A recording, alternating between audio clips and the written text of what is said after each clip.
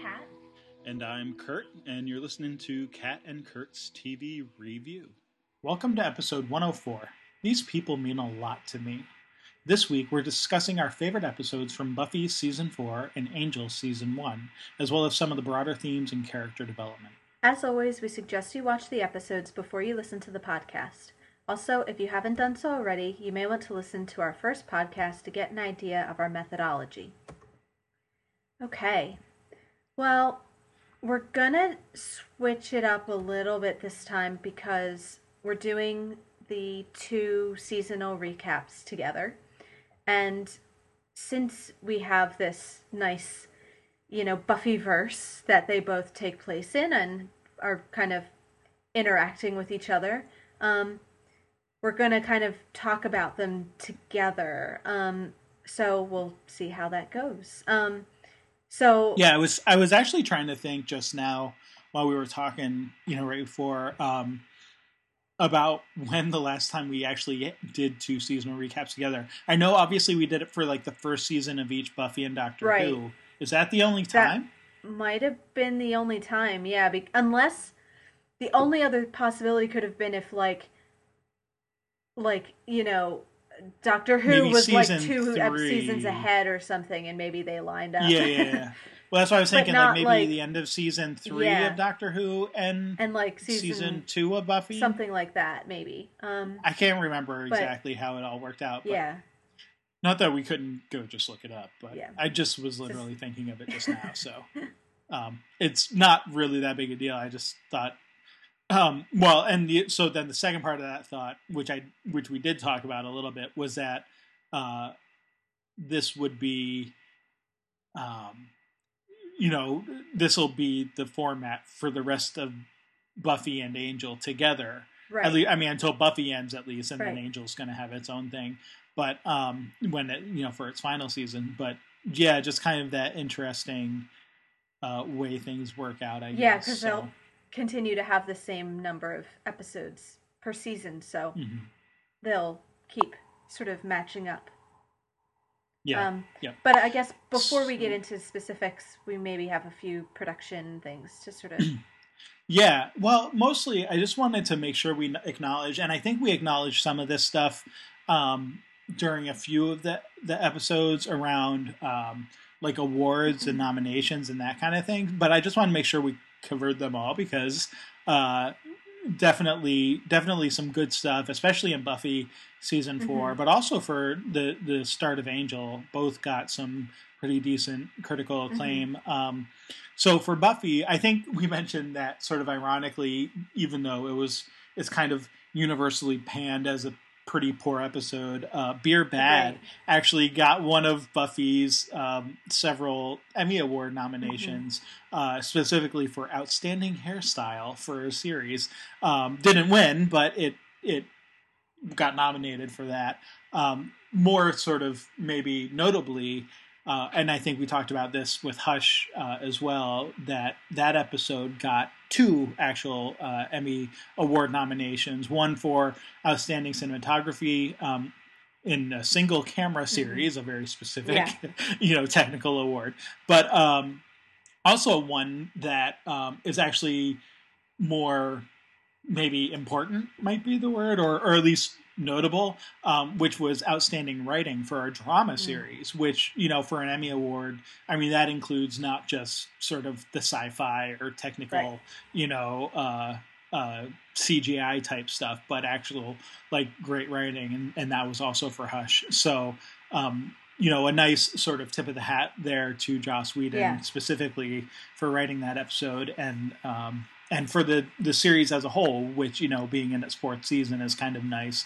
In addition to the Emmy Awards, so those are sort of the episode specific awards. In addition to those, season 4 of Buffy also was nominated for a Television Critics Association Award for Outstanding Achievement in Drama. So actually 2 awards. So one was Outstanding Achievement in Drama, and the other was for Program of the Year from Television Critics Association. So again, it's maybe not quite as prestigious as the Emmys, but again, we're talking this isn't just limited to like sci-fi Right. and genre shows. This Right. is sort of across Right, the board. and not just fan. Not that we don't like the fan awards too, but from like the critics and the Right. industry as well. And I feel Yeah. like that's bumped up a notch from previous seasons. Like it kind of seems like Buffy maybe by this point was getting more noticed as a quality show, outside just its fan base, but by, the Emmys Mhm. and these other more prestigious, voting nominations and Yeah. everything too. Yeah. And obviously, we both liked Hush, Right. and so did like everybody Yeah. else. Yeah. I mean, it got praise from the USA, the Star Ledger, wherever that is, New York Daily News, the Independent in the UK, Yeah. the AV Club, Salon, Yeah. like all these different LA Times, like all these different Yeah. like mass media critics and things, just really love that episode. And I think I mentioned before, like I feel like season 3 is the strongest season of Buffy.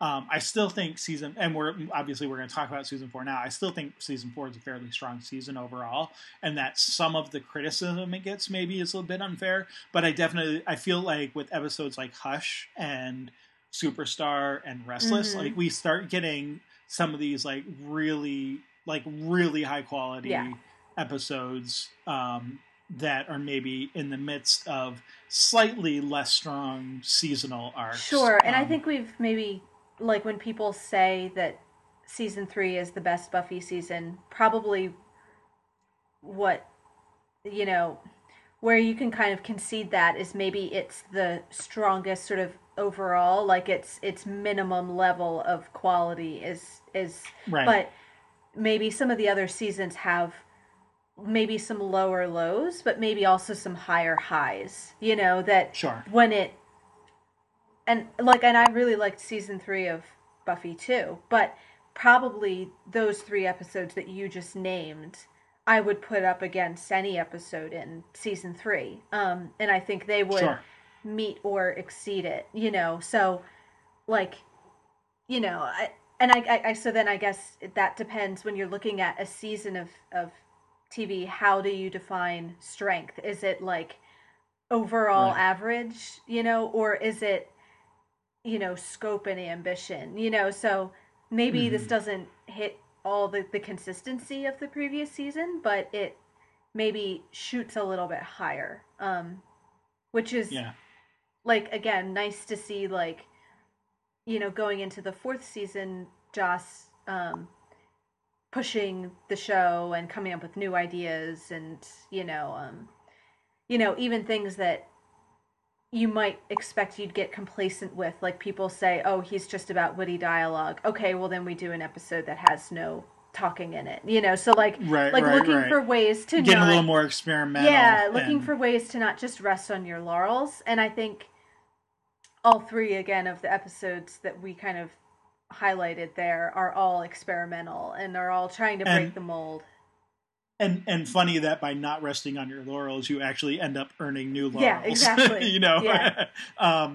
So yeah, no, definitely. And as far as viewership goes, I mean, slightly lower in season 4 than season 3, and it's going to continue to drop from here on out through the series. But I mean, like the average viewers was 5.3 million in season 3 and 5.1 million in season 4. So we're not talking like drastically, lower numbers or anything. Like still pretty strong. Number 2 in the network, the WB network for season 3. Number 3 in the WB network for season 4. So slight drop within the network itself too, but still, again, pretty strong. Definitely something that is worth watching and noting. And like you said, like I think any of the strongest episodes, at least in this season, probably individually could stand against and perhaps even beat any of the episodes in season 3. So very, very good. And actually, I mean, for first season of Angel, definitely got some really good indications here too, and I lost my I lost my notes here on that one. So hold on, let me just pull that up again. I think, one, obviously it's similar audience, but also kind of a different one. I mean, we talked about how, like, kind of even from the beginning, like they didn't necessarily like they wanted people who watched Buffy to enjoy it, but also not to necessarily have to have watched Buffy to enjoy it. So, like, playing a fine line, it's tough to see whether they actually were successful in that, because, I watched Buffy. You know what I mean? Like, I'm not one of the ones who came to Angel and hadn't watched Buffy. Although I did see a few episodes of Angel before I ever watched Buffy. So I guess actually that's not completely true. But I did, I enjoyed it. It wasn't like I didn't feel like I had to watch Buffy to make sense. So I guess that it is sort of successful in that way. But I also, at that point, I also Go ahead and finish. I was just going to say, at that point, I also was sort of already on the Whedon bandwagon. Right. Like, I'd already seen Firefly and stuff. So I kind of, and actually... So you had some exposure to the style and the world and who kind of he was as a writer and everything. I think, by the time I had seen my first Angel episode, I was already watching Bones as well, which is David Boreanaz's current show, which is, in its 10th or 11th season now, something like that. So, so I had already been a watcher of Bones, so, like, I already kind of knew him and his sort of quirks and personality, too, a little bit. Although I think that gets developed more in Angel than in Buffy, and you start to see some more similarities maybe between those two characters. But so I think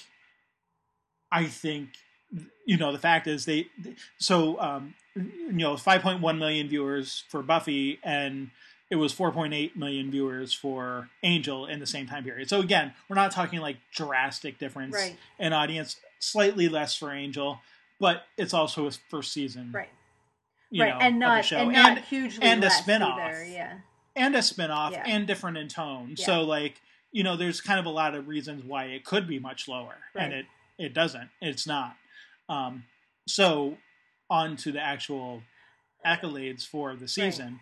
No Emmy nominations, but David Boreanaz actually won a Saturn Award, which is put out by the Academy of Science Fiction, Fantasy, and Horror Film. For best actor on television. So again, this is a genre base, but but a still pretty notable within, one too. Yeah, definitely a notable one, and within that, for him to be selected best actor is pretty notable. The show itself was also nominated for a Saturn Award, didn't win for best television network television series, and Charisma Carpenter was nominated for best supporting actress on television for a Saturn Award as well, but did not win that either. But so 3 nominations, 1 win for the show. That's pretty good. And I'm sorry, actually I misread. It did actually receive an Emmy nomination as well for outstanding makeup in the series for The Ring. So actually, so interesting then that went up against. Oh no, I guess that was hairstyle for Beer Bad. Never mind. It was an earlier episode where for the makeup one, it was with the judge back in season 2 that Buffy had been nominated for. And then again, like viewership wise, very close to Buffy. Got some pretty decent, not as many sort of individual episode accolades from like critics and stuff. The Futon critic thought 5x5 was the 10th best episode of 2000. So I don't know what else we could say about the year 2000 in TV, but I'd have to look up some stuff there. But there's at least one opinion. Metacritic, it has a pretty favorable rating. Definitely a good strong first season. Again, we'll talk through maybe some specifics. just like Buffy's first season, there's some strong and there's some less strong, Sure, and things going on. But it's a pretty. But no, finish what you're saying. no, I was just gonna say it's a pretty good showing. So I mean, I don't think it certainly doesn't have anything to like sort of be sad about. No. If a TV series can be sad, it did pretty well. I think definitely managed to get the tone and the vibe and the story that David Greenwalt and Joss Whedon were going for with the whole spinoff. So, yeah. What I was just thinking, well, two things in what you're saying there. One was, I wonder how much of the audience was crossover, like of the 4.8 million that watch Angel. I'm curious how many of them were also Buffy watchers, because I feel like probably most Whedon fans watch both. I feel like I've seen at least a few, people who like Buffy but aren't necessarily interested in Angel. But I don't know that I have ever heard many people who say they like Angel but not Buffy.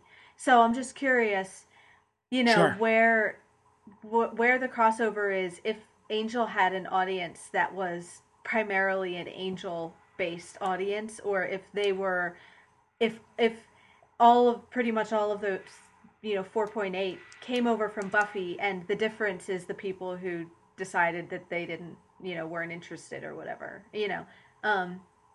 So yeah, and I don't know whether that's a provable data point, or like whether any thoughts have been written about that. Just kind of curious to know. What else was I the other thing I was going to say too was, it's interesting that like it got the Saturn nominations and everything, and I'm not surprised that it got them.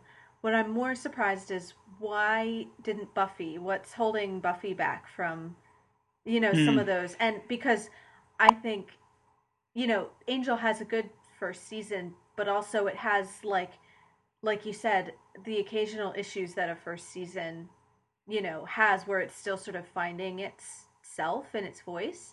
And I feel like, of the two problem episodes aside, I would say that the Buffy season 4 was a stronger season, because like we said, it knows its characters inside out. The writers know what they're doing, and the really strong episodes are really strong. Like, and so I'm curious, like, what's holding Buffy back from, like, is that, and I wonder if it's, and not that it wasn't recognized, like, obviously you mentioned the awards that it was nominated for and the acclaim that it got, so it's not like nobody thought it was good. But I wonder if, like, in genre stuff, like Saturn Awards and things, if there's, like, maybe because Buffy is more still the kind of adolescent thing of younger stories and everything, like, maybe there's something about the more, adult tone of Angel that was more appealing to, whoever votes for Saturn Awards. That's just a thought, like, because I feel like Buffy should have and could have been right up there with it, also being kind of recognized by the same groups of people. So just wondering if there's a reason, or And actually, so one thing, X-Files. Okay. Was sort of in its sure. So there's stiff competition going here. Yeah. The other thing is, actually, Buffy did get nominated, and so maybe it was just the particular Wikipedia pages I was looking at didn't mention it. But Buffy actually won Saturn Award in '97, 2000. Okay. Which is the second year that Angel. So maybe I shouldn't say that, because that's like a preview. Okay. So maybe just not this particular year or whatever. And actually continued. It looks like for all 7 seasons, Buffy was at least nominated and won a few times. Oh, okay. So Okay. That's perhaps my fault for not digging as much into research, but just while you were talking about that, and I don't know, so that's just that's for network television series. I would have to imagine that if I dug into the other categories, which I can do and will do, like maybe that's poor due diligence on my part. I will look at that for future discussions. Yeah, well, and it's like there's always like the really random, obscure little awards that like you've never even heard of. But like that was the only it was sort of like, oh, that's surprising that Saturn likes, you know, Angel Yeah. but not Buffy. But maybe it's just it's a quirk of Wikipedia Yeah. that sometimes stuff doesn't get doesn't get mentioned added. in every place Yeah. that it can. And actually, so I mentioned like Charisma Carpenter got nominated for Best Actress in that first season of Angel. Buffy also got nominated that same. Sarah Michelle Gellar Yeah. also got nominated for Buffy in that same year. No, Buffy herself was nominated. Sarah But Michelle actually, Gellar is so just Buffy. What are you talking about? yeah, so just to, I mean, just to, the competition going up against Gillian Anderson for Exiles was nominated. It's stiff Kate competition. Mulgrew from Star Trek Voyager, who played Captain Janeway, and Jessica Alba actually won that year for Dark Angel, which is a show I've never seen, Right. but has that sort of cult following as Right. well, and was on Fox, it looks like. So, you know, again, like probably a bigger audience even. Right. I don't know that for sure, but that's my guess.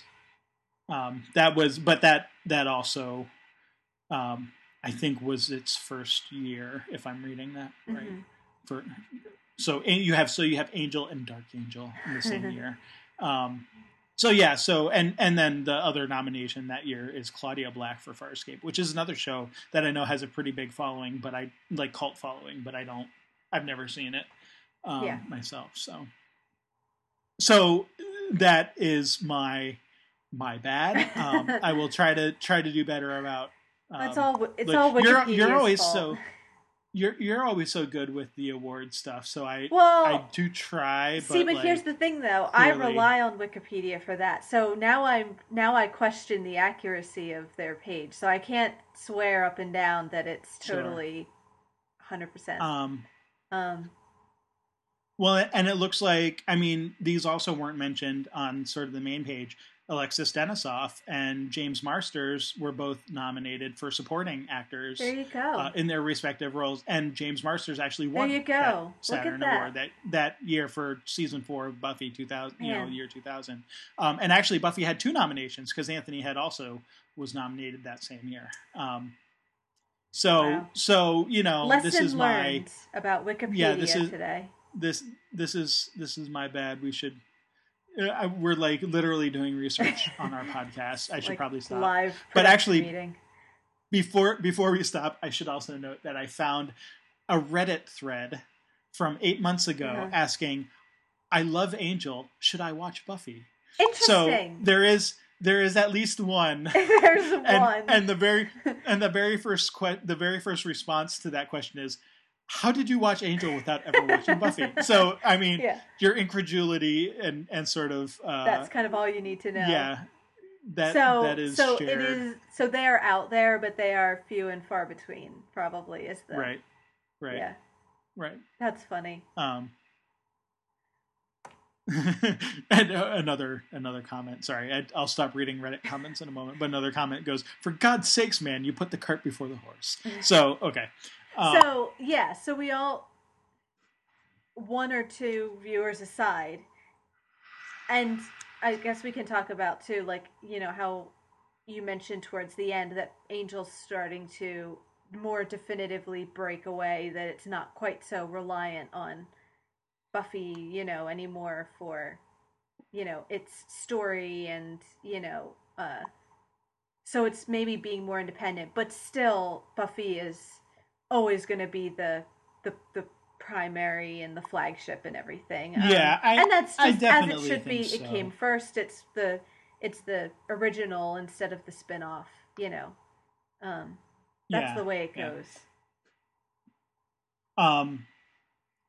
Yeah, and I mean, you know, as far as viewers, like, it always, so season 1 of Angel actually has the highest viewership. So whereas Buffy sort of gained viewers and then started to lose them, like Angel sort of starts at the top and slowly. Now again, we're talking not necessarily huge drops each time, but like 1 million or so viewers by the end of the series it loses. So you know what I mean? Like on average, obviously. Yeah. So, you know, over 5 series, that's obviously maybe a few 100,000 per year, but a couple 100,000 per year, but it's not like drastic drops each time, but it's significant enough that by the end it's like, you know, a 20% loss in total viewership. So,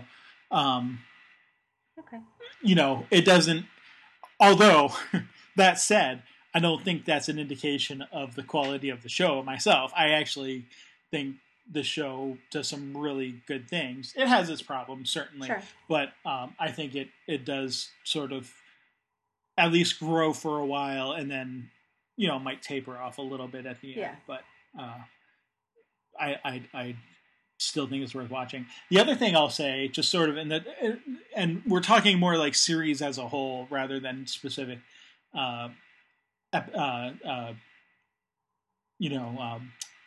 seasons. But I will say too that like I think it's possible to watch Buffy without like all the way through without hugely spoiling Angel. Maybe 1 or 2 like minor plot points might come through in a few like crossover episodes, but I think it's exactly the opposite if you go the other way. So if you've seen Angel, you definitely find out things from crossovers that are actually really important, to sort of the flow and the storyline of Buffy. So for what it's like, I don't know if that's again sort of another function of Buffy kind of being the main show, so to speak, and Angel being the spinoff, but I just, for whatever reason, it does, I think, work out that way. Unless there's something really critical that I'm forgetting about that happens in Angel that is mentioned in Buffy. That's my recollection anyway. Okay. It's of course always a disclaimer that I could be forgetting something. So. Yeah. Always good to remember that. Okay.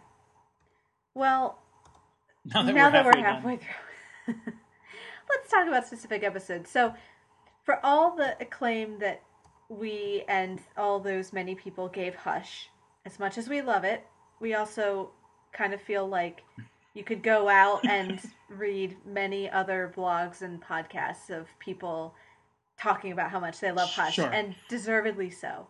So we're gonna take the less trodden path and we're gonna stay hush on Hush. Yeah, we're just not gonna go into that. No, I mean obviously Hush is the even if it's not objectively the best or everybody's favorite episode, I feel like you have to put it up there as one of, if not the, for me, it was the episode that its reputation preceded itself, that I knew about it before I watched it. So that kind of tells you all you need to know about it. It's like every fantasy writer has to deal with Tolkien in some way. It's so the elephant in the room. If you're gonna study and watch Joss Whedon's work, you have to at least acknowledge it and deal with Hush in some way. But there are other episodes that we personally like more, or at least wanted to talk about more. Maybe we wouldn't take it to the desert island, but for the purposes of this podcast, we're going another way. So, that mine is no shock because I said it in the last Buffy recording was my favorite episode of the series so far. So it would be kind of silly if I didn't also call it the favorite of the season. So that's Restless. And I feel like I praised it, so I'm not quite sure that I have any profound insights that I didn't bring to the table last time. But again, I think it is that, again, and I keep saying this because I always feel like I feel bad. I feel bad about myself when you like only ever pick the really weird experimental episodes, as your favorite, Sure. because I feel like the message is that, you know, that the show is only at its best when it's not doing what it normally does, which is not at all true, I don't Mm. think. I, but I think what makes the special episodes special is because they don't happen a lot. Like if Yeah. every Yes. episode was, you know, breaking the formula, then you'd have no basis to like on which to Right. you'd have no formula to break, if that makes sense. So, Yeah. um Yeah. it's not that I don't really like every, all the other episodes. It's just that it's really fun when you get one that totally does what you're not expecting. And I feel like that episode is like the iconic version of just not doing what you expect. So everything from the fact that it comes after the climax of the season, so that the season, like, Hmm. the story's effectively over, but this is like the Right. weird little like denouement that we've stuck onto the end. But also because of like the mythic uh interaction with the first Slayer and all this sort of prophetic looking both back to where we've been and forward to where we're going. In some ways, even Hmm. though it's irrelevant to the story, it's also like the most important episode in the whole story. Like, I feel like nothing happens, but you could also make an argument that like this is like the actual heart of the series, at Hmm. least up to this point, and I'd be willing to bet like to a certain extent going forward too. Like, and again, because it happens exactly where it does at the midpoint, I wouldn't be surprised if when you look back over the whole series, this stands out as the center, maybe maybe not the most important in terms of what happens in it, but maybe the most important in terms of like summing up the ideas and the themes and Hmm. everything. So what you're saying is that Restless is the cheese that It's stands the alone. cheese that stands alone. Like, Yeah. It's the like you big said, cheese. Buffy Yeah. is. Yeah. Yeah. Yeah. Well, and it kind of, That was a very wistful, yeah. yeah. I think I Yeah. would say that. Well, and also it kind of, it totally fits with the dream format, and even like the Hmm. cheese man of like, just like, it's a plotless episode, like nothing happens, like they literally go to sleep and then wake up, and that's all that like happens in terms Yeah. of E- actual events. Even less happens than an episode of Seinfeld. Yeah, right. Yeah. Like a show about Yeah. nothing. It Like even they less don't even happens. go to a Chinese restaurant. Like they literally Right. just stay in their living room. Um, but at this, so like, okay, you have these nonsensical dreams where everything is random and abstract and, free association and silly and everything. Mhm. But also, as much as it means nothing, it also means everything, because you're seeing into like the deepest fears and anxieties and hopes of the characters and getting to kind of the inner core of who they are and everything. So, as much as Mhm. everything is kind of meaningless, it's not at all meaningless. Everything's meaningful. And in some ways, it's supercharged with meaning because it's about what's going on inside them. Like everything that happens in the episode is internal, so it's about what they're thinking and feeling and where they are as people and everything. So I think I just really like the way that the the the kind of conceit of the dreams Mm. works in what the episode is doing. Yeah. And I mean, if you want to get like metatextual I about it, always like want to get it metatextual about it. it almost acts like, because I mean, physiologically, like, and psychologically, like, dreams are to help you process what Mm-hmm. you've learned for the day or for, a period of time. Maybe it's not a specific day or whatever. But like, that's right. That's the idea behind dreams, or so we're told, that they sort of help us deal with the things that happen. And I mean, we don't always remember our dreams, or maybe there's parts of our dreams that we don't remember and only remember certain parts. But like for the series, this kind of works as a dream for the viewer as well, or a chance to sort of assimilate everything from the past 4 seasons and, right up to the previous episode with the first, or with the, like where the power of their coalescence and that kind of thing. We'll talk about like coalescence a little bit too in a bit, but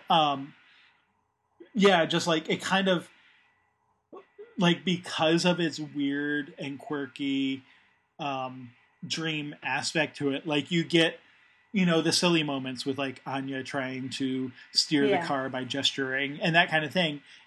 But also, brings out sort of at the same time Xander's sort of pursuit of the different women in his life, and all these things that are like they're hints and suggestions, sometimes fairly strong suggestions, but they're not like it's not like explicitly calling things out, or like with Willow's fear of first the whole stage thing, which isn't the first time that we've seen that fear, right? It's a callback to much earlier stuff with her, but then also that the same fear applies to her being in class and her being found out, and sort of making us think, oh well, is like, oh, the lesbian thing? Well, no, not the lesbian thing, because she's actually thinking she'll be found out that she's not really this sort of secure, confident person that she's grown to be, and that we sort of discussed how, like, with her and Tara, how sort of Tara is now the Willow of the group,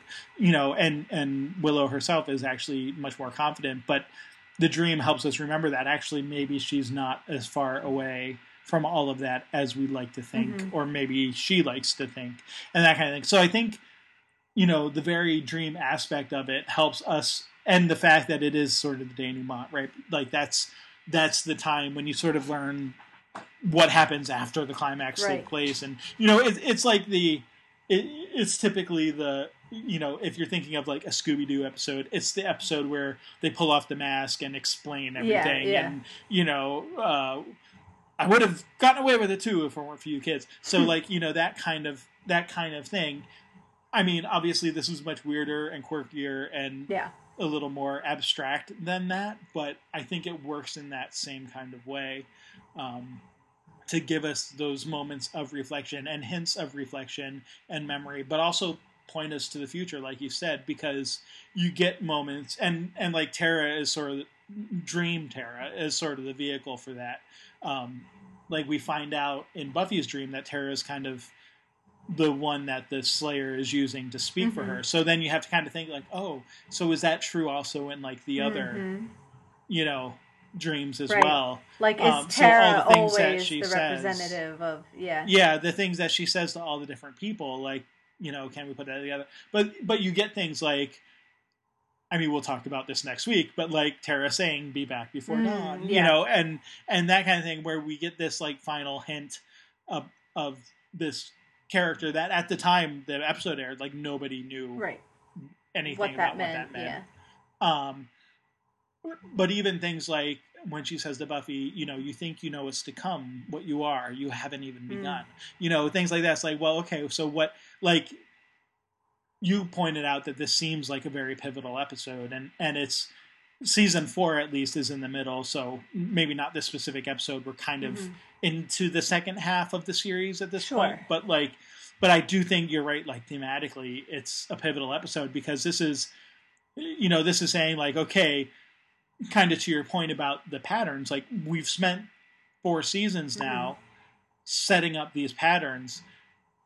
What's going to change now though? Like we're past our freshman year of college. Things are going to change. We're fully adults, and we've kind of now dealt with the aspects of feeling alone and abandoned and losing our friends of the past. Like we've resolved that and we've pulled back together. so what's next? Like where do we go from here? And that's at least I think what Tara sort of purpose is in saying that, or the Slayer maybe, in saying that kind of thing. So there's definitely it's not just about processing what's happened, but also looking forward to the future where none of us, the audience or the characters, know what is coming. And I think too, like, it also gives you a chance to sort of start from a fresh slate, because like we've resolved a ton of stuff. Like at the end of season 3, like, I mean, you kind of have this big grandiose battle with the serpent and whatever, but you had the mayor and whatever, but like you had still like things hanging, like Faith in a coma, and Angel going Buffy's off and relationship leaving, with and Angel, Cordy and stuff. Like that whole thing being sort of bad, and not bad, but just like kind of awkward and not fully resolved. But like this season resolves those things, and kind of together you get Faith and her whole storyline where she goes to LA and then ultimately ends up sort of doing the right thing and turning herself in, and you get the conversations between Buffy and Angel, and so now that's sort of resolved amicably, sort of, and like that kind of stuff, and the initiative stuff is all finished and cleaned up. Oz is sort of done with and gone and out of the picture. That's what I was thinking. Like and all of the three main her relationship, and all of the three main like young characters have committed relationships by the end of the season. So not to say that those won't go through their own. There may be like troubles and breakups and stuff, but also you have the sense of nobody is without. It's almost like the end of the Shakespearean comedy. Like we've all paired off. Like. Everybody except like Giles. Well, like he's maybe still the only. So he's the exception to the rule, which I think he is in a lot of ways. But at least with the three, the soul triptych, I guess each of them now has a partner, of their own who isn't one of the inner circle of Scoobies, but also is part of the group too. So nobody's really like outnumbered or left on their own. They all kind of have equal footing, within the group, and their relationships are all like, good and confirmed. Like there's no kind of there's none of the like last season where Buffy and Angel we weren't quite sure where they were with each other, or even like Xander and Anya, who were sort of interested but weren't really together yet, whereas like now all three of them have that committed partner now, so there's sort of like a completion to it.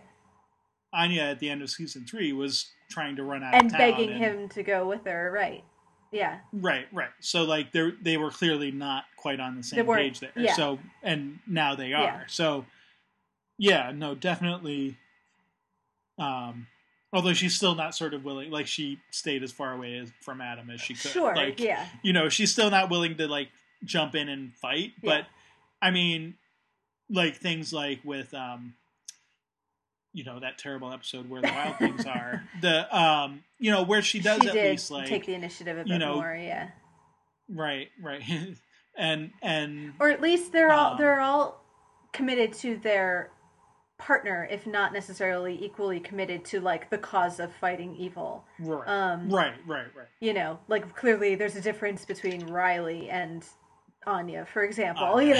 But and Tara's kind of in the middle. Like she's kind of willing to do it, but would rather not. But she's not exactly like looking to fight. But I would say it seems like there's a similarity between their level of devotion to Buffy and Willow and Xander, respectively, Sure, and we get declarations of love from each of them. So,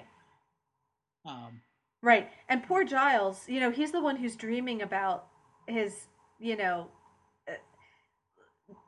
being with Olivia, and they have like the stroller and everything. And there's that kind of sad image of the overturned stroller and her just sort of crying and everything. So it doesn't really go into the reasons of what happened with that relationship, but it does kind of Right. hint at this slight frustration for him of things not maybe working out the way he would like them to. So he's the exception to that rule, I guess.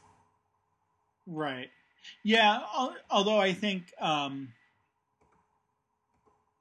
yeah, I mean, at least for Giles, like, you know, again, like he goes through various stages of alcoholism and loneliness, like throughout this season. Right. So but there's some like, larger issues going on, but like at least like you get him to the point where he's involved at the end. You know what I mean? Like I mean that the whole episode, the Yoko factor, where, you know, Spike sort of pulls him apart is kind of funny, where he does sort of get grumpy and whatever. But like, you know, the fact that at, you know, in the penultimate episode where they're I almost said the finale, but it's not actually the finale. Feels like the finale. But it's not. Where they're, you know, where they're coming back together, and he does sort of, you know, buck up and realize, like, yes, we should help out, and you know, there is a solution here, and acts more like his sort of traditional role as a watcher and whatever. So obviously we'll talk more about that in, you know, the next season and sort of what he does from there. But anyway, like I don't want to just sort of completely dismiss it and say like he's useless at this point, because he's certainly not. But I think you're right to point out that like there is at least a little bit of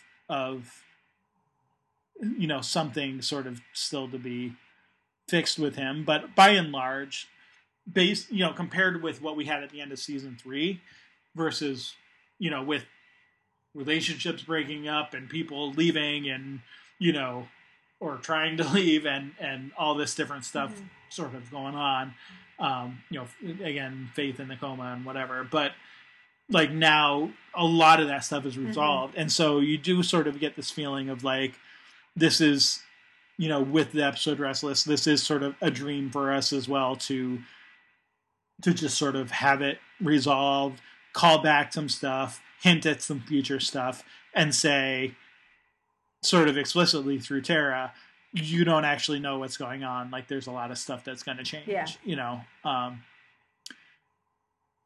So we can maybe expect that season 5 isn't going to, and I think we got a bit away from it even in season 4.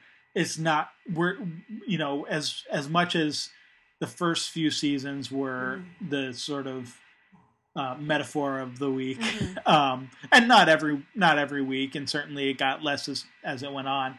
Like I think we can see that season 5, 6, and 7 are going to be even less like that. Right. And again, maybe not totally get away from it altogether, but it is going to be more about mythology and story, you know, from a larger standpoint than sort of that episodic kind of stuff. So. Makes sense. Okay. So we talked about Restless, and kind of in doing so about like the whole rest of the season. Yeah. I do actually now want to talk about my favorite episode, or at least the one I picked, which is a very episodic. Yeah. Sort of. We talk about how Doctor Who does from time to time these like genre pieces, and I would say this is the episode I'm picking is sort of along those lines for Buffy, even though we get fewer of them with Buffy, and that is Superstar, where we get Jonathan, who is sort of the master of the universe, and all of that, and so I think we talked about it back in when we were talking about the episode, but like this is definitely, there's sort of a couple different things going on. One, we hadn't seen Jonathan since the end of season 3. Right. I think literally the last time we saw him was like in the fight, like the big fight in the finale. Yeah. And so kind of nice to see him because, you know, even though he's definitely like a minor character, like it's fun to sort of that, you know, he got checked in with, and we get similar things with like Harmony, like, you know, she doesn't like stick around a lot in season 4, but we do kind of get like her like, oh, look, I'm a vampire now. Right. And we get this like checking in of like these sort of minor characters, but I like the way they did. First of all, I mean, we've given all of our praises for Jane Espenson as a writer, and I mean, she's fantastic. I don't think you can give too many praises for her as a writer, but this is just one where you can tell like they just had this idea one day, or she had the idea, and it was just like, we have to do that. we have to like not only do we have to bring Jonathan back, we have to do it in a big way, and here's how we can make this happen, to the point where like they even inserted him into like various parts of the credits, and you know, like just really fun stuff like that. There's not a lot of times where Buffy changes up the credits like mid-season like that, especially for one episode. So like when it does happen, you do have to kind of like really take note. But I think I mean, like you, one of the reasons why I like this episode is because it's so different. Even though it is actually like maybe a little more metaphor of the week, in so far as it's like, oh, you know, don't wish for things that you can't have, and if you try to you know, change your actual destiny or position, then like bad things happen. But you know, and there's all sorts of free will versus predestination stuff you could maybe do with that. But I think one of the critical things that we get here is that like even in Jonathan's sort of pseudo world where he's the hero and the star of the Matrix and all of these different, you know, things, you know, he's written books and, you know, counseled like high powered people and all this stuff. It's the insights that he gives to Buffy and to Riley in particular, but also like it's one of those things where like all of the ephemeral stuff, the books and the billboards and, you know, the TV spots and whatever, like those are all the fake things. But it's actually, what I really like about this episode is that it doesn't just, I mean, yes, Jonathan is sort of pathetic and weaselly, but it doesn't paint him as just that. Sure. Like, you actually get that he has somewhere inside of him a decent heart.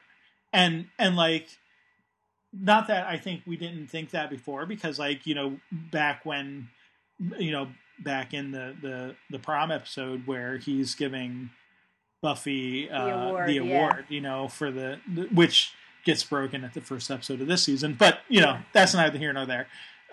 You know, the Class Protector Award, which is, there's the callback, right? Like, even it's like, oh, do you remember when Buffy gave me that Class Protector Award? No, it's the other way around.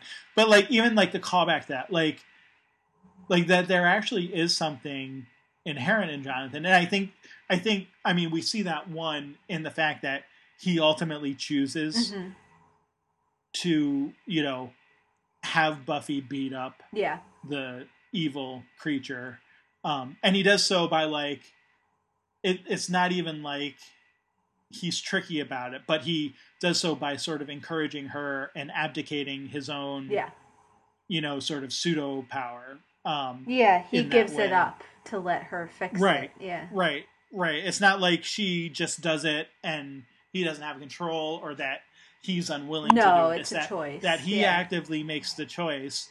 You know, and it's after realizing that the way he went about doing things is bad. And so, like, again, like, that doesn't absolve him from the sort of weird and kind of creepy and weaselly way that he's acted. But it redeems him Yeah. in a way.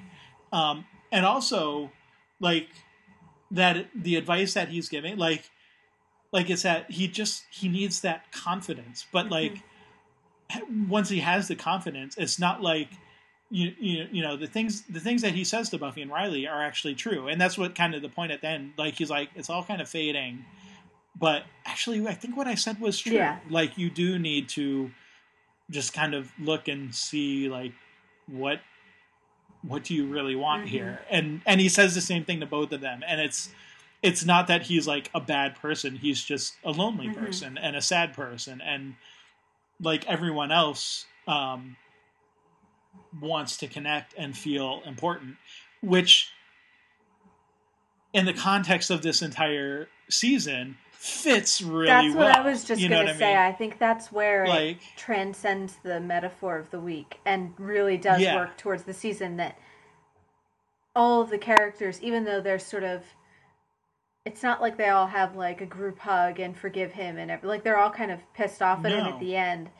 But, you know, if you really stop and think about it, he really is speaking to a lot of the things they're going through, that each of them individually, I mean, everyone all the time can relate to those feelings of insecurity and everything. But I think even more so this season, because you have this sense of a new, you know, we've given up the old way of being and now we're in this new one and we don't quite know where we fit in. And things aren't quite as, you know, easy as we thought they would be. So, you know, Buffy and Willow are roommates, but they're not necessarily spending all that much time together, and they don't quite know where their relationship is anymore.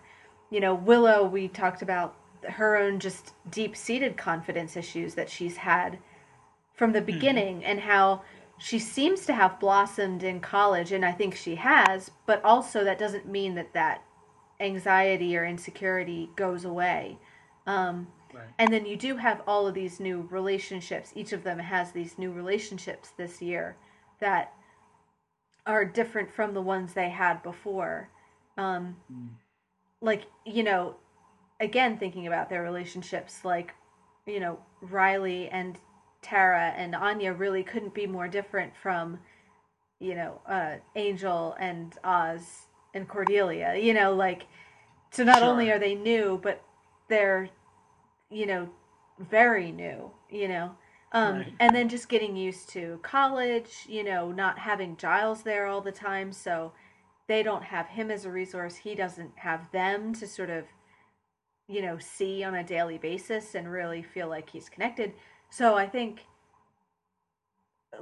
on a larger level, you can definitely take those feelings of feeling like you're lost in the crowd and no longer valued or important, you know, to the world or to your friends.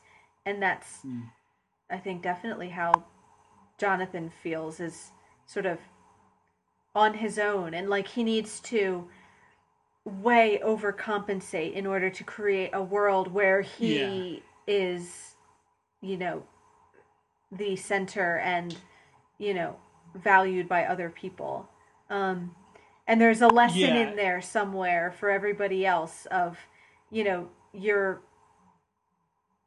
he has value in his insights in who he is. He may not always be appreciated for that, but the insights which are natural to him are way more valuable than this like artificial Jonathan-centered world that he's created. Maybe Xander doesn't need to be, you know, the leader or the strongest or the smartest or the fastest, that it's who he is that's valuable to the group, even if that doesn't always come across. Or, you know, you could apply the same to the rest of them, I think. But that is something that I think they're going through, that same sort of thing. So it definitely fits. Even though it is Monster of the Week, it definitely fits on a thematic level. I like, too, how it does. I mean, again, Jonathan's a minor character, and this is probably the episode where we see him more than any other episode. But I like how, even the little that we've seen him, the character has certainly developed, Yeah. but it has sort of remained consistent where, like in the early episodes where he's like doing stuff for Cordy to like be her boyfriend, so to speak. But like, we know that that's not actually a real thing. But like, or, even like, yeah, he's always the one who sort of gets knocked over or tripped or, whatever. And is sort of the butt of jokes. But we see that in itself with Earshot, that becomes like sort of the thing, right? Like he's the one now up in the bell tower with the gun. Yeah. And yes, okay, maybe he was only going to kill himself, but like we see that same sort of like, Buffy calls him out sort of on his selfishness and like, hey, everyone's got their own problems. Like you're not the only one. In fact, literally everyone has the same issues that you have. And so like, there's a point there where you could say, okay, that like knowing that can actually be the connecting force with other people. Like you can take the empathetic approach, but like now we see like a year later, almost exactly, because it's like another sort of late season, episode where we're like, he hasn't quite learned that lesson still. Like, okay, yes, this is kind of better than him in a bell tower with a gun, but like it's actively hurting other people. And what's the thing that he's doing wrong again? He's focusing on himself. He's thinking that if I were just better in these ways, everyone would like me and I would belong. But actually, it doesn't work out that way. Everyone, like, even when he's popular now and, supposedly known for all of these things, like, it actually isolates him still from everyone else. So, there's this idea of, like, he's continually trying to be, involved and connected and, have these friends or whatever, but he's persisting still even to go about it in the wrong way because everything he does is so focused on himself. And and we see it with the Scoobies too. Like it's when they come together and are focusing on each other and on the team that they actually excel. And you can argue that, well, Jonathan doesn't have a team, but there's also, it's like the vicious cycle of, well, he doesn't have a team because he never focuses on other people, so like, continuing to sort of do these things that are only good for him or only focus on himself. That's not the way you gain friends and influence people. Like, well, and it's that's like the thing. One genuine connection he has in the whole episode is when he gives Buffy that advice, which is when he's thinking about her, not himself. That it's not about how, it's not a self-focused, how's this going to benefit me or make me look good. It's I understand what you're feeling and here's my thoughts on it. So, and both within the spell and outside of it, those are like the only genuine connections that he has. So yeah, I think the lesson there is that definitely it's when you're focusing on other people that So I guess the question then, we don't see Jonathan for the rest of the season. If and perhaps when we do see him again, the question is, has he retained that anything? Lesson or not? Like, because you feel like I will neither confirm or deny if we see Jonathan again. But like, I think that's sort of the thing. You feel like the potential there is somebody who keeps getting the wrong message. Like that it's a matter of potentially for him, and we've really only had 2 episodes that looked at him closely, so I don't want to like judge him too harshly on it, but there is that sense of he understood what he did wrong, he just didn't necessarily understand why, and so it's a matter of, well, if I change my approach, I've learned that suicide is not the answer. So what is the answer? It's like making myself really good at everything, whereas you're through magic. that might be the answer, but to the wrong problem or something. You know, like Sure. so Yeah, or you go about it the wrong yeah, way. Like it's fine to like develop your skills and whatever, but doing it, taking the quick yeah, cut of, using magic yeah, and having everyone sort of be enamored with you magically. I mean, Xander learned that, right, with the Valentine's Day episode, right, right? yeah, So, yeah. Yeah, too much of a good that thing. it's Yeah.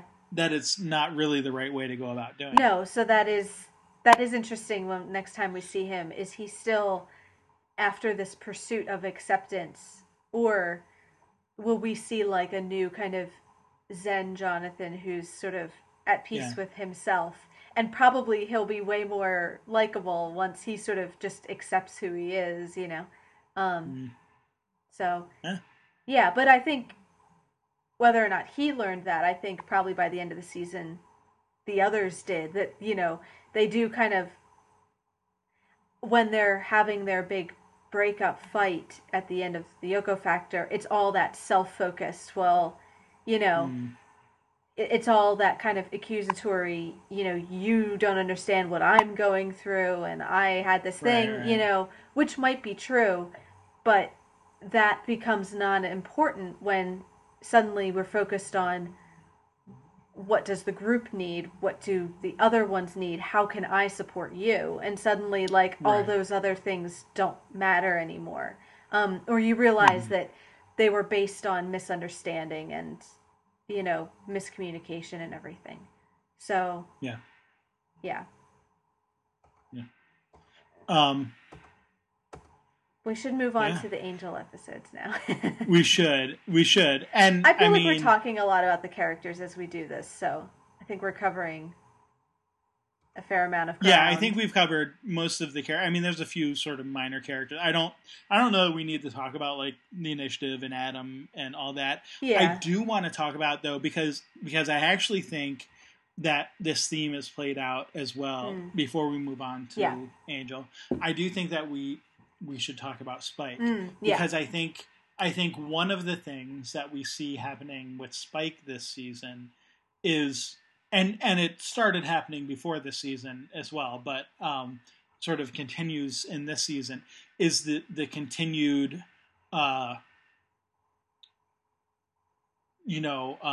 isolation Yeah. that he's feeling. Speaking So of like isolation, yeah.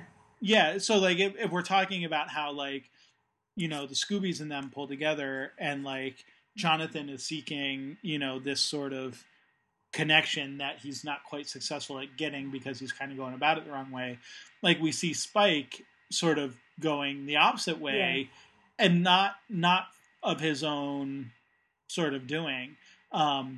One, I mean, we get the beginning of the season, right? That sort of Drusilla has left him again, and he's trying to hunt her down, and he gets all gung ho and leaves to go try to get her back, but then like she doesn't want to come back, and so like he returns, and again we love the whole monologue of the where he's trying to be like the big bad returning, and he gets interrupted, Gets but tased halfway through.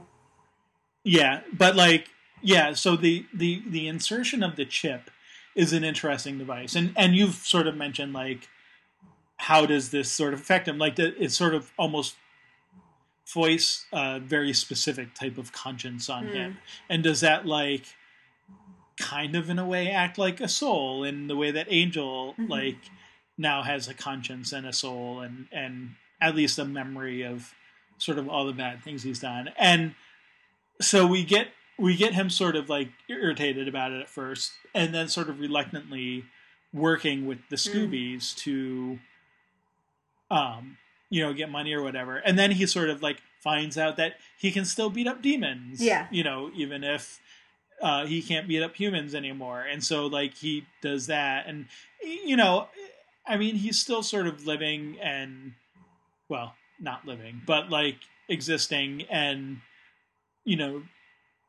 trying to be evil, and we see him working with Adam and stuff, but even that's sort of unsuccessful. Like as much as as much as like he likes to sort of harp on his own, killing of two Slayers and being a big bad, he's actually not that great of a strategist. We sort of discover in this season, but you do see the sense, and I mean, even by the end, what's he doing all day? He's kind of like spending it in his crypt alone. Right. Like he's not he doesn't have a partner. He doesn't have. I mean, he had Harmony for a little while, but, kind of at the beginning, but he sort of used her just for whatever, and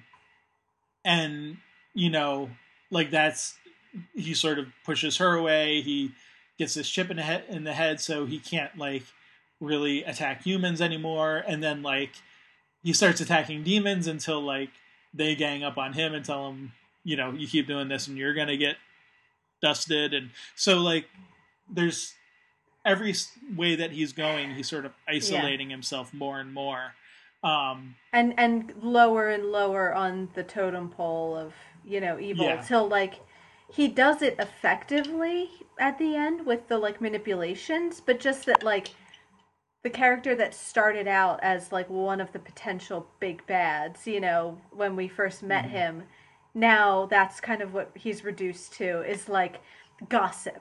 Like that's the evil that he like, and again, not that that's not perfectly effective, but like that's not exactly the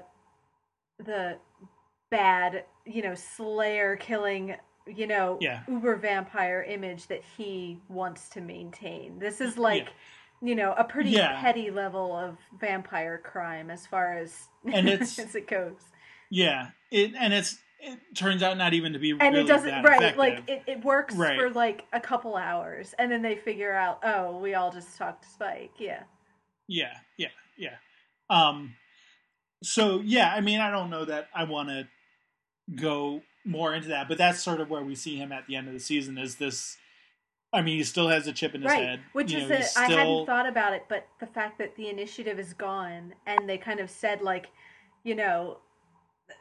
raise it to the ground kind of thing, of pour concrete in. Nobody's even gonna say they can't even go in there anymore. What does that mean for Spike? Does that mean that he lost his opportunity to get the chip out of his head? Who can he now go to kind of get that taken care of?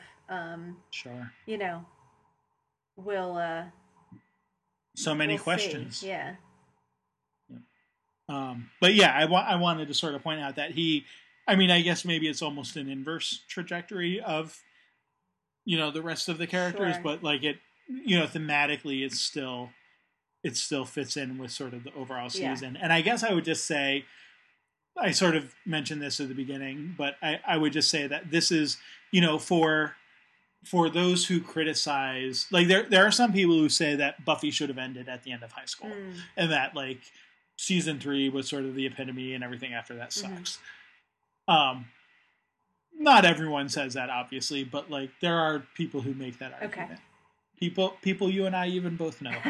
And so okay, I won't ask you who. We'll wait till wait till the camera's off.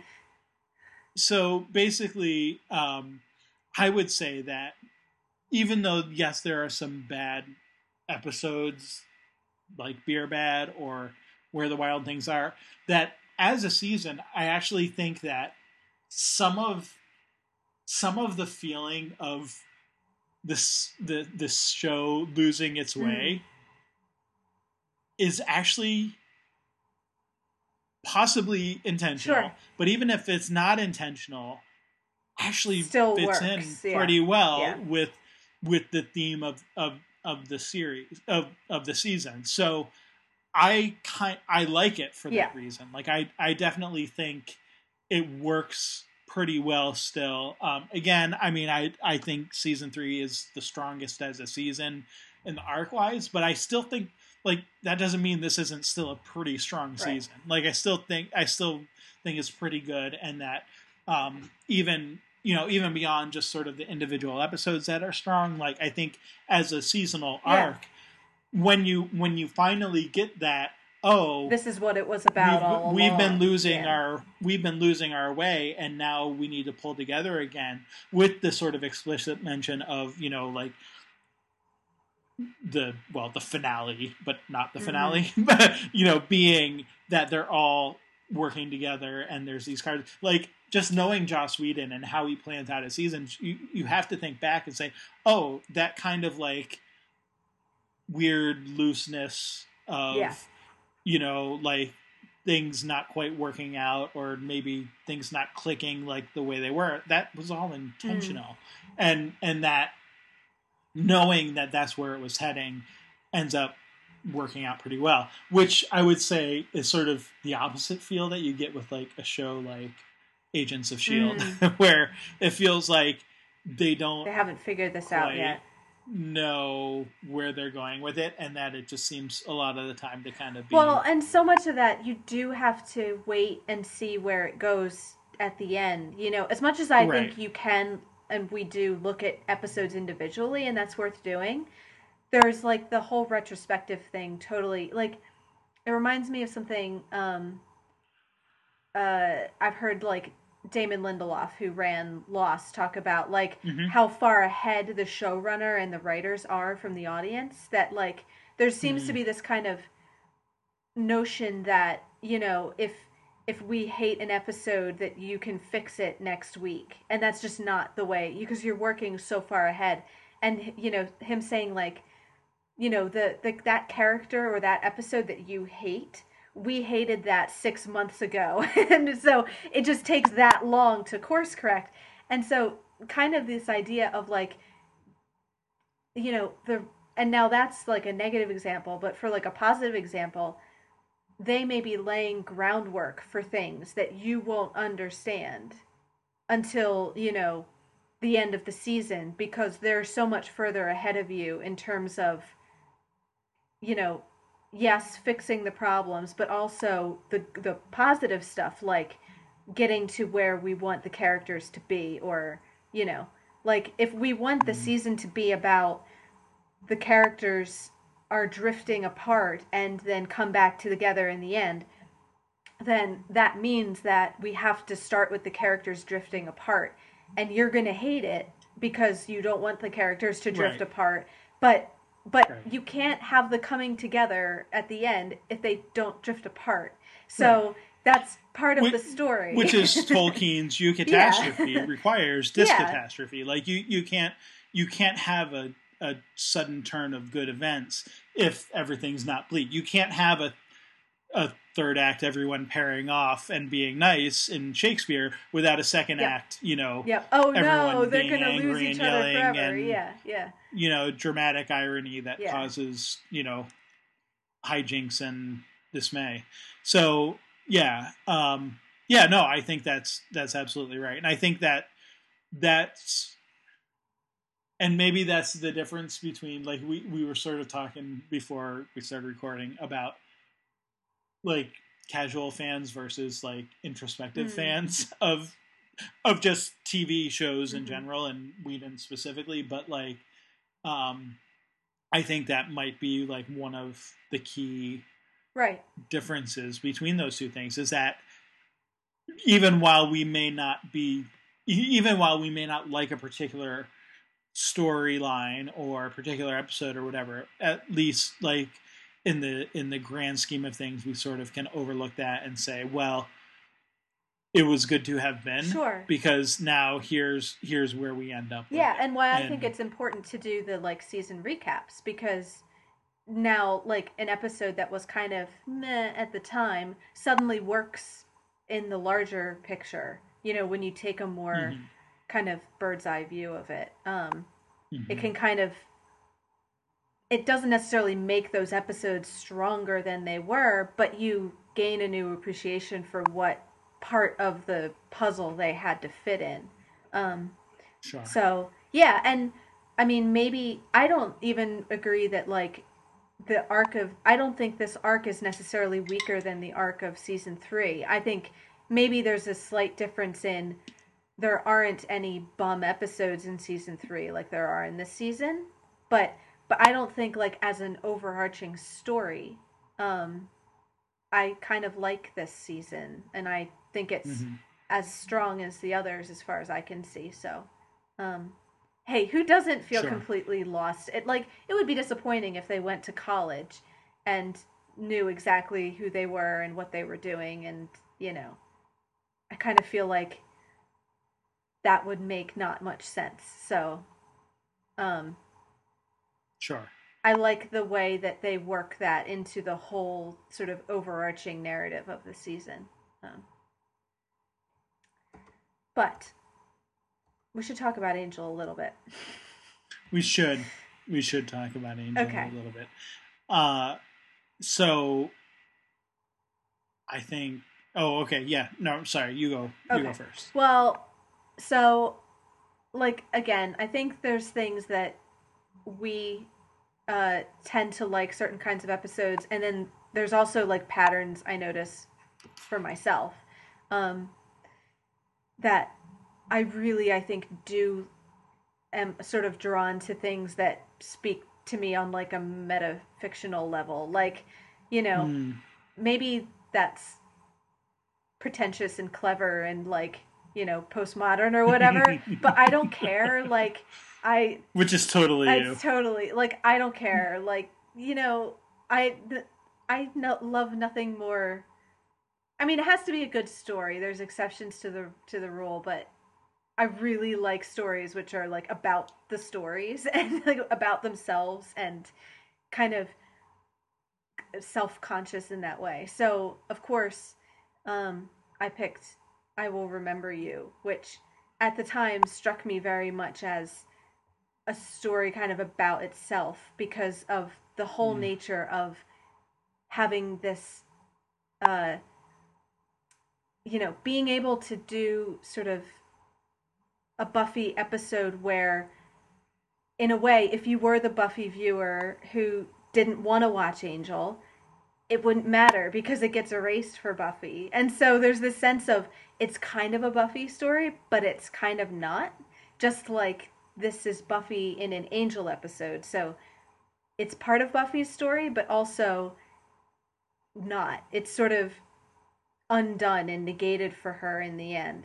So, sort of toying with that idea of these two stories are overlapping, but they're not quite doing the same thing. And that, Mm. like, it's exactly like what you said. Knowledge of Buffy is essential to this episode, but knowledge of this episode is not essential to Buffy, if that makes sense. Like, again, nothing happens for her in the sense of Sure. when she goes back to her next episode, it's as if this one never happened. Um, so like again, there's that kind of like the Buffy exerts more gravity in the relationship that what happens on Buffy has an impact for Angel, but not always the other way around. So I kind of like that device. And again, I think maybe the other reason it stuck out to me was because Angel, this is the first season, and I feel like Buffy first season, because you're still establishing what the show and the format is, didn't really have any real experimental episodes. Mm. It's not until the second and third season that you start to get things like playing with the alternate universes or Yeah. doing really clever things like Hush or whatever. First season of Buffy didn't really do that. And I don't think Angel has done that much either. It's been more, uh, you know, I don't want to say safe, but like it's still establishing itself. So like you can't really break the Right. mold until you finish making your mold. Um, but I think this like comes the closest to, Yeah. and it's not really until the end, So it's not like the whole episode is weird and experimental, but just having that kind of undone retconned effect at the end, Mm. where it just was sort of unexpected and a little bit bolder with what it was willing to do. Like, I think erasing the memories of your characters is always tricky because you want the characters to learn and grow from what they experience. So it's kind of nerve wracking when suddenly you take that away from them. But I kind of like the fact that I think that's why this episode sort of stuck out to me. Was it does that in a way that I don't think any of the other episodes in the season have done. And I'm interested to see as we go forward with Angel, will it? I'm sure it will start to kind of be a little bit looser with that, of doing episodes that are kind of weird and one-off and not like anything else. So sure. Yeah, and I think, I mean, so someone who I know you respect, Peter S. Beagle, has actually identified I Will Remember You as what he thinks is the episode that typifies exactly what the entire series, not just this season of Angel, is about. And he writes, Angel is one of those heroes who flourishes on frustration, who thrives on never achieving their heart's desire, and that this, this episode where he kind of relinquishes that control or the opportunity, I guess, to have normal, happy life with Buffy. Instead, he chooses against it so that he can, do penance. It's like, this is his horsehair shirt and, cat o' nine tails that he's using to whip himself with, in a way, and that it sort of typifies his character and fate, according to Beagle. So it also makes me read it slightly differently in light of what we learn at the end, where suddenly, with now this prophecy in the scroll, humanity and normalcy and mortality may be in the cards for Angel sometime in the unidentified, vague future. So it kind of, and he has that kind of, wouldn't that be nice? And it kind of is like, I don't know that means that he wants to run to Buffy and tell her to wait for him, but it opens up a possibility which, is something which has been kind of tormenting him, and now there is that vague hope that could come true. So yeah, right, and of course you have to be thinking about Buffy when he says that. Wouldn't that be nice? Like, I'm sure that's where he's going. The dream, right? And I think, in sort of going off of that quote that I just read from Beagle, is that the idea, but that by that time he will sort of officially have done his penance. Like, there won't be any more penance to give. He will have earned it, in a way, or earned it back. And I don't think that I think that very idea is actually intentional in this episode as a foreshadowing, because if you remember, this episode is the first one where he goes to the oracles. Right, there you go. I will remember you. Yeah. And that that when he goes to them, they do sort of like, I don't want to say like it's the first reference to the Shanshu prophecy, although maybe it is. If so, it's sort of an oblique reference. Sort of laying the groundwork for it. Yeah, but they definitely talk to him about sort of fate and his purpose and all of that kind of stuff. Like, there's it's that's sort of how he convinces them, even like that because they're like, temporal folds are not for mortals to indulge in, like, or lower beings or whatever. He's not mortal, I guess, technically, but but he, even the oracles themselves sort of debate the issue, and like, he's sort of trying to like, he reminds them that, like, oh, there's this demon who is like trying to take me, who's a warrior for these higher powers. So like, he's even sort of referencing that there's some grander purpose, even though he doesn't know what it is. And like they're hinting at it, and there's no mention, obviously, of like a specific prophecy, but he's kind of like using that almost as leverage, for them to to turn this back in time, and so that he can go kill the demon, Right. and it doesn't make him mortal and whatever, blah blah blah. So I think that the very fact that you bring that up is like I would guess that it's probably intentional, or if not explicitly intentional, it's like at least they were sort of looking ahead to some of the themes that they were going to be, that they were exploring. Well, and going even to be like you said, like with the presence of the oracles, like it's not, I don't think, the first time we hear about the powers that be, but but it is the first time we kind of meet the oracles, so you have that kind of direct, pipeline to these sort of higher powers, which, if you're talking about the notion of doing penance and Angel will be rewarded with something, you have to kind of wonder, okay, who is the judge? Who does the rewarding? Right. So right, and so there's a accountant somewhere keeping tick marks of like how much penance he's done. And somebody someday is gonna approve him, and give him his reward. So in both, you get this kind of notion of like some sort of higher power, which is, keeping their eye on things, and maybe going to make the decision of when he has done, enough.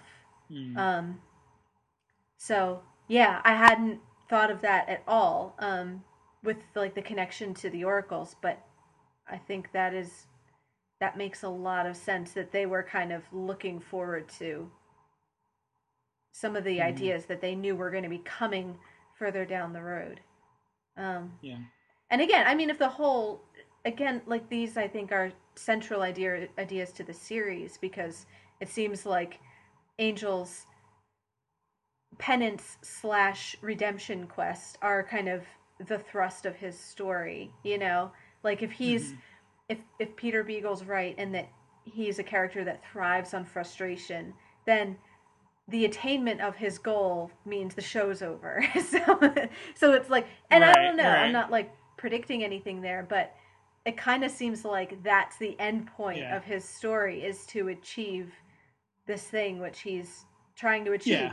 So these are, central ideas to who he is as a character.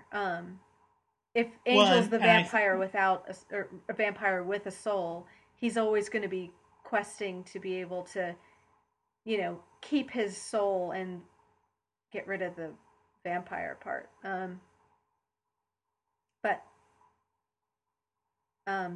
Yep.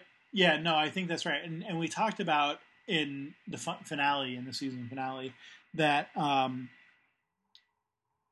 like the fact of the Shanshu prophecy and sort of the final correct interpretation of it as we're given, that it does mean that Angel can become human again.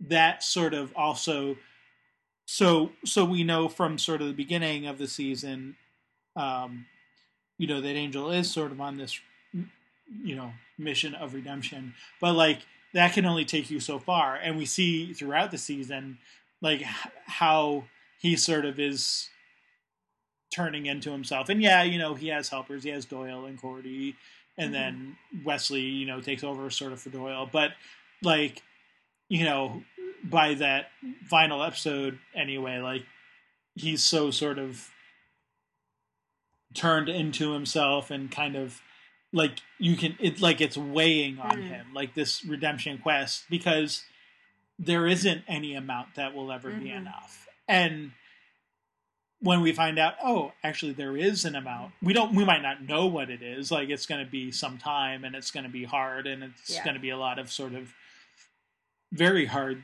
tasks to accomplish in between.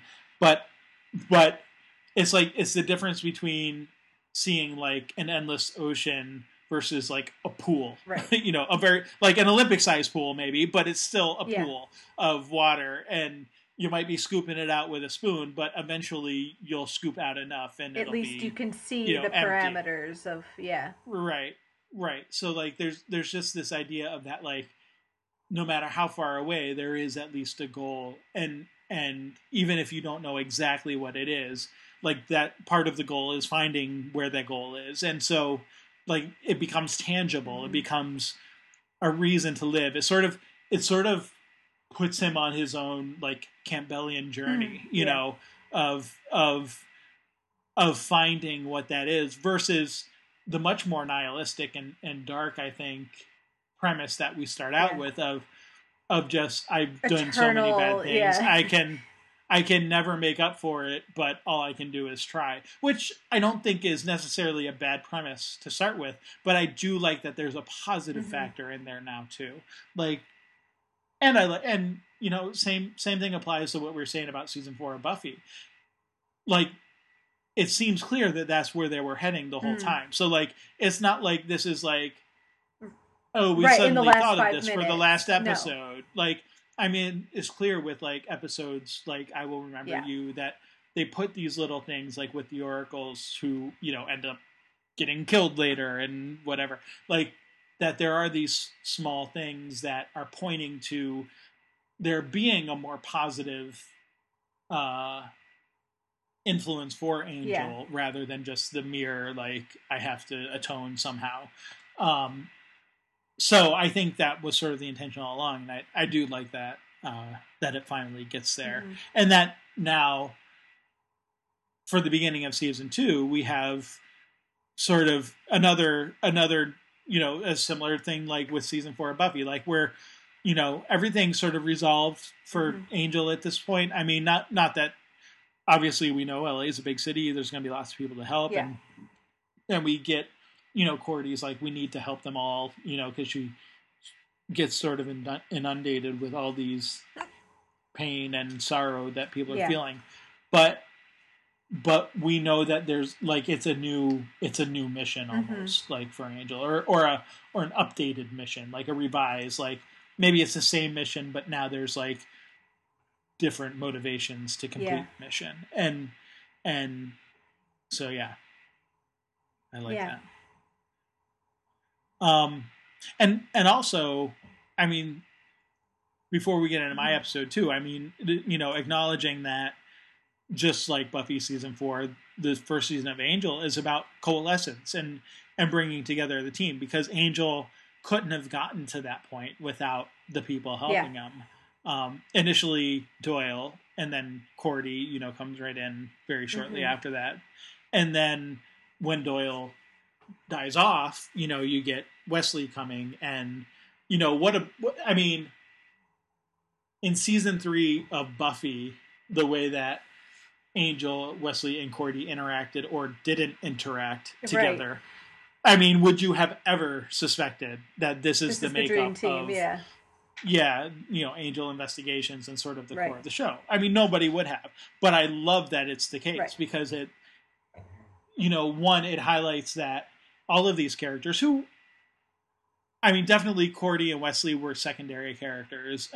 Cordy a little less so, but like Angel was a pretty integral character, at least, you know, again, he's not part of the soul triptych, even though he has a soul. But he, you know, he was still obviously very important in all 3 seasons leading up to his departure from Buffy. So, you know, clearly, but, you know, none of the 3 of them had a ton of interaction. I mean, there were sort of the flirtations between Cordy and Wesley. And I like that, that they're all together now and that they're all recognizable and yet different. Sure. You know what I mean? Like there's been definitely some growth in each of their characters. Even for Wesley in like sort of the half season that he's in, you know, to sort of differentiate how he was and give him and Cordy and Angel as well, each a little more nuance than maybe they started out with. And to, you know, you get in the finale, Angel's concern for for both of them. You know, running into the hospital when Cordy's hurt or, you know, hurting and saying that he's family, and then Yeah. caring enough about both of them to like involve Gunn and his crew, to help watch over them while he goes and takes care Yeah, of this things. isn't just it's not just circumstantial anymore that Angel needs a Right. receptionist and Cordy needs money for rent. Like, this is them at the end genuinely worrying about each other and being unified as a team and caring about each other. Right. And also I think similar to Buffy, these weren't characters that were together and then split apart and then came back. I mean, like you said, they were never really together to begin with. Yeah. But there still is that sense of slowly coalescing over the course of the season and finding their, even though they are working together, Cordy's not really 100% committed to the cause until the end of the season there. And Angel maybe hasn't totally accepted, these people as his partners yet. And then I think a big part of that too is Doyle and the fact that you had a team that got broken apart, by Sure. his death. So, the team that was starting to form got sort of interrupted, and then you have to kind of reform it with Wesley now. So that's part of the process of, figuring out, both from the writing and from the characters themselves, finding their relationship and figuring out the best sort of configuration of players and everything. And actually, I think it's worth pointing out that even though Gunn isn't officially one of them yet, if he kind of is moving that way and becomes one, you now have a group of 4, which is sort of what we have with, with Buffy and Xander and Willow and Giles. So, just another sort of little parallel there. Whedon does love his ensemble cast. So, no, and we do too. That's fine. I mean, Gunn has been in the last 3 episodes, and we've already talked, I think, about how he'll be back and in future episodes. So, I mean, it's not.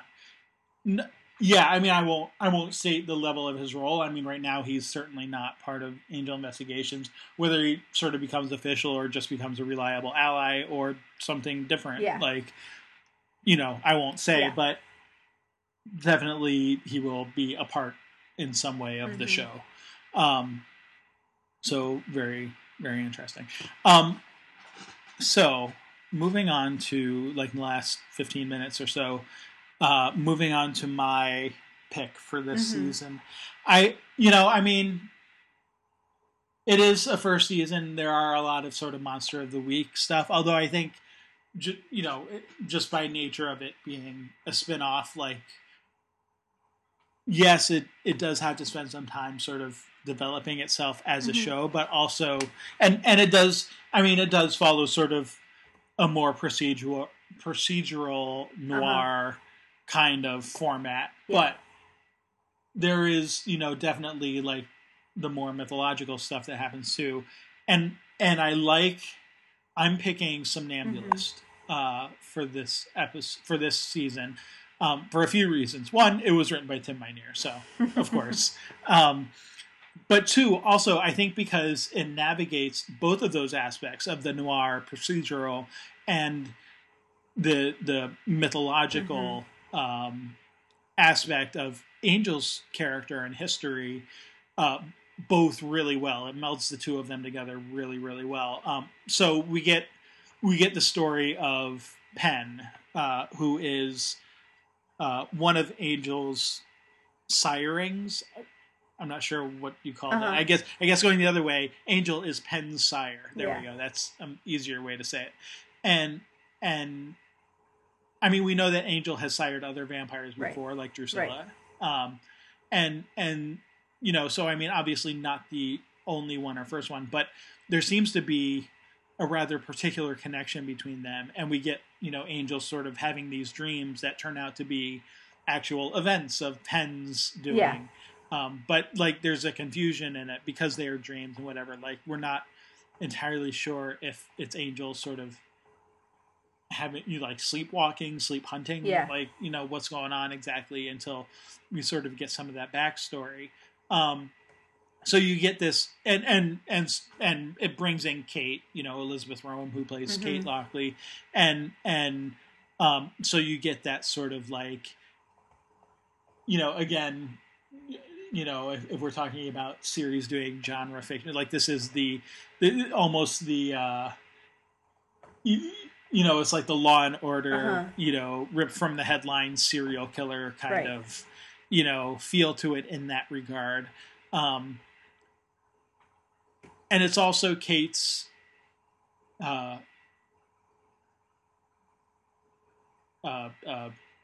being plunged into the world of vampires. Right. So like it's the beginning sort of her arc, her turning point is that also isn't resolved by the end of the season, I should point out. The beginning of sort of her arc there, where we turn from her being sort of an ally, or at least potential ally, with perhaps even a little, romantic interest there, to someone who actively dislikes and fears and is very cautious of Angel because of the events of this episode. So yeah, I mean, I just think I think it sort of hits on all of those notes really well, the way the story kind of pulls together. And I don't know that, and I don't know if we mentioned, of course, it's Jeremy Renner who plays Penn. But the thing that I guess I want to say that you get the whole like daddy issue stuff between sort of Penn and Angel as well, like with the whole siring and whatever. But like, one of the things, and this goes back to like the atonement stuff, and maybe part of why you need something more than just simple, like, I have to atone for everything I've done, is because you see Angel's guilt here too, not just for the things he's done, but sort of the exponential effect of, like, he's also responsible, not just for his, not just for Penn, and sort of killing Penn and turning him into a vampire, but for all the people that Penn has killed in the meantime since then. And when you think about, and so we know about one or two others that Angel has turned, but we don't know who else Angel has turned into a vampire. So like, when you start thinking along those lines, like, it's not just everyone who's Angel's killed, but everyone the infinite amount of, potentially infinite amount of, the vampires he sired and any vampires they've sired, and so on down the line.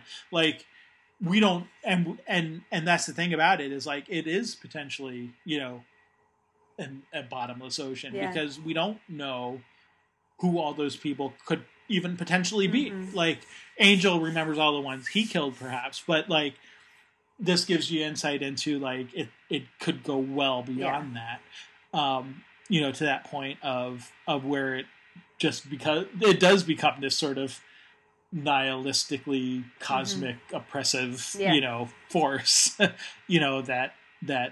could weigh on you, and so I think dealing with some of that, and also getting some more flashbacks of Angel in sort of like his old Ireland and or even other areas where he is, but also like just even little tidbits, like he was supposed to meet up with Penn in Italy, and like now it's 200 years later. Just stuff like that, where it's like, they've just both been doing their own thing for the last 200 years. And I mean, of course everyone has sort of friends like that, maybe not like that long of a span time. But the where maybe you haven't seen someone in 5 or even 10 years, or, however long it is. And then you come back and you kind of realize, like, okay, they're not. We're different people now. Like, yeah, we're different people now, and that's very true in Angel and Penn's case. And I mean, you get that sort of thing even way back when, like, Spike and Angel first meet on Buffy. I think it's Willow, right, that they have captured, or something. I can't remember. Maybe it's Xander or someone. But like, it's very brief, and you don't kind of get into it. Like, this is like, they really get into it. And I like that they sort of take you down that path of, like, what could Angel have been doing for the last 200 Yeah. years. Well, he could have been spending it with Penn, and they could have been killing double or even, Yeah, he probably would have. you Yeah. know, way more people, you know, and probably would have. So just that aspect of Yeah, it. I think a is- big thing throughout the season, and this is one of the big episodes for it, has been even though keeping Angel the hero, like he never really turns into the Angelus, you know, bad vampire, but you're continually reminded of the potential for that. Like whether it's through like, you know, the times when they're afraid that he might turn, or episodes like this where like you see like a flashback of how he used to be or how he could be, you know, and even the fact that he like the thing one of the things I remember about this episode is the fact that Angel kind of fits the stereotypical serial killer profile, you know, like he ticks all the like red flags of the things Right. that you might typify. So like that's not to say he is that person, but he has all the conditions are ripe, you know, that he could be that, you know, almost at any moment if, you know, if he chose to be or if just the wrong spell were to sort of get in there and mess things up. So the fact that, you know, they do have the fake out where for a lot of the episode you have to wonder, is it him doing this stuff and what does that mean? So that's kind of like one thing Angel has that Buffy doesn't really have is like that anti-hero thing of like the potential at any moment for your main character to like go completely dark. Not that Buffy can't be in dark places, but I Sure. don't see Buffy becoming like a soulless rampaging mass murderer, you know? Whereas Sure, Angel sure. could. He has done that in the past, and we've seen him do it, and he kind of could do it again. So you're always, I feel like they're, even though they're not, I think it would be annoying if that happened on a regular basis, you know, of like, is Angel good or bad this week would get kind of old, but it's also good to have that reminder there of how sort of close he is to the edge, and showing stuff like this is a good way to do it, like showing the flashback of him but also, you know, this person that he sired and created and, you know, who's living the kind of life that Angel could easily be living himself. So Sure.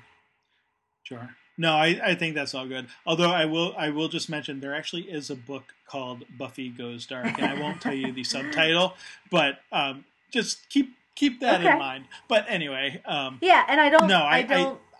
I think you're right. Even Buffy's darkness though isn't the soulless rampaging vampire kind of darkness. Yeah, so I think there's I think probably a difference there. I think you make a good point there. I just when you said that, I immediately thought of that book. So,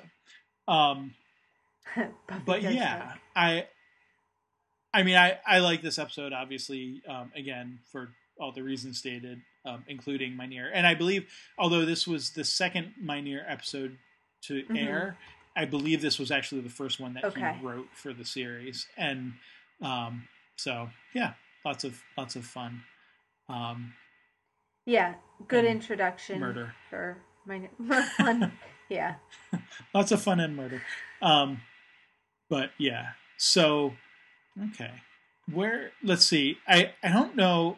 I mean, I guess we talked a bit about sort of the end of the series. So by the end we have Angel sort of finding out this Shanshu prophecy thing, and we have Darla returning. Very briefly, we find out we don't know what is going on with her, or you know, she looks sort of harried and scared, and don't know exactly. Like literally, that's the end of the episode where we just kind of have excuse me, where we have kind of Lila saying her name, and you get the pan to see her face, and then it like cuts away. Another credits. Thing, Darla and Wolfram and Hart are left sort of unresolved too. And interesting that like Yeah, yeah. Wolfram and Hart kind of is the big bad, but they are not sort of vanquished at the end. That like there's no other villain that spans the whole season the way they do. But Sure. they're not like any of the demons that are like killed are not that important in the grand scheme of things. That really the one you want to be looking out for, which is Wolfram and Hart, are pretty much as strong Yeah. as they ever were. Their plan succeeded. They were able to resurrect Darla for Right. whatever they're going to use her for. So um, that's a change from Buffy, where you have had more Yeah. season specific villains who are sort of cleared away before the next season starts. Yeah. And we've talked a lot about sort of the sort of more adult themes of Angel compared with Buffy. And I think that fits with that, right? So you get this idea of like this corporate entity that does sort of move on, continue moving on beyond sort of its components, and by components I mean people. Yeah. Like Yeah. like that there is this idea that, okay, so like Lee gets killed because he's treacherous towards the company, Mm-hmm. right? And there is this sort of ruthlessness and whatever to it. But the fact of his would be treachery and his death don't actually stop They don't really anything that change they're doing. anything. Like Yeah. yeah, like it's just they slip another cog into his place Right. and keep sort of plugging along. And um you get some of the nuance with that, like with Lindsay's character and sort of his um, potential to leave the company, and then and also sort of his willingness to set limits. So like as evil as Wolfram and Hart is, like now you have Lindsay sort of being moved up into a position Right. of more authority, but he has sort of defined that there is a limit for himself personally. Now that doesn't mean there's a limit for everyone or for the corporate entity as a whole. And so Yeah, and that he's not willing that to cross other limits. yeah, but there's at least certain things that he's not willing to do, but at the same time he's also bought into Yeah. the corporate culture, shall we say. Yeah. And so there is this idea, I think you're right, like that the big bad here is Wolfram and Hart. It's not a specific demon. And we get a number of fake outs. Even like in the first episode, we get this like, or the first couple episodes or whatever, when Cordy's kidnapped by, I can't remember like the guy's name, and Angel, kicks him out the window, and it's like, oh well, I guess he's not the big Right, bad, right. like, but they were sort of setting him up. And even Volca at the end here, is sort of being set up as this, very powerful demon who's a client, but Right. still Can kill sort the of taking things oracles into his and- own hands. Yeah, can kill the oracles, like definitely being set up, but then Angel ends up killing him. And yeah, it's like in all of that, what is it that happens? It's the corporate, like they keep, Lindsay goes and continues the Yeah. ritual while Angel's fighting the bad. So it's like almost like they don't even care that They like they still got what they the wanted. Yeah. demon is there. Right. They've got a bigger agenda, and they finished it. And like even in Holland's sort of dismissive, sarcastic, commentaries about like the rituals and whatever, like they're still necessary to get what he wants out. He doesn't care. Like he doesn't care about the magic. He doesn't care about the rituals as long as it gets what he wants to have done. Like it's just a tool for him, to achieve some other purpose In the least annoying way possible and everything. And there's certainly the big bad insofar as like, at the end, I mean, we're told that they're doing this ritual for, quote, the beast that will take down Angel, basically. Yeah. And so like, what is it that can take down Angel? Well, apparently it's Darla. And I think, I mean, we can't finish without mentioning how well, I think how well, and I think you've actually said this as well, they do a job of sort of with the flashbacks Yeah. throughout the season, and reminding you that Darla is someone who was at one point a highly influential person in Angel's life, not just because she sired him, but also is there like a different word for a woman Sire. turning a female vampire I turning don't know. a male into a vampire? Maybe, or anyone, I guess. Yeah, sire doesn't seem quite right, but I guess that is the appropriate term. Yeah, like not just because she turned him into a vampire, but also because like they spent, I forget how long it was, but like 100 years Yeah. or something together. Like they like and like exclusively like this is like Spike and Drew, but like longer. Mm-hmm. You get the sense. I think longer. I'm not entirely sure about that. Maybe the math works out, maybe it doesn't. But it's that like we've seen Spike and Drew together, and so you get the sense that this is the same kind of thing, and that the rejection that Darla gives to Angel when he gets his soul, not even at his own fault, Yeah. is also sort of significant too. We see that happen. So like all of these brief flashbacks throughout the season, and not even in every episode, like they're only in certain sort Right. of episodes, but they do it so sort of subtly and well that you're focused on, oh, what does this say about Angel's character? This And is it's about learning his backstory, and right. Yeah. And it's not until that last moment when you see that this beast that's going to take down Angel is Darla, Yeah. when you realize actually that makes complete and perfect sense. And why did I not pick Why this didn't out I see all this along? coming? Yeah. Well, Yeah. and Yeah. also when you were saying earlier about Angel's responsibility, not only for the things that he's done, but for the things that all the people that he's turned have done too, and on and on and on. So like the sire holds like this authority over the evil that they perpetrate.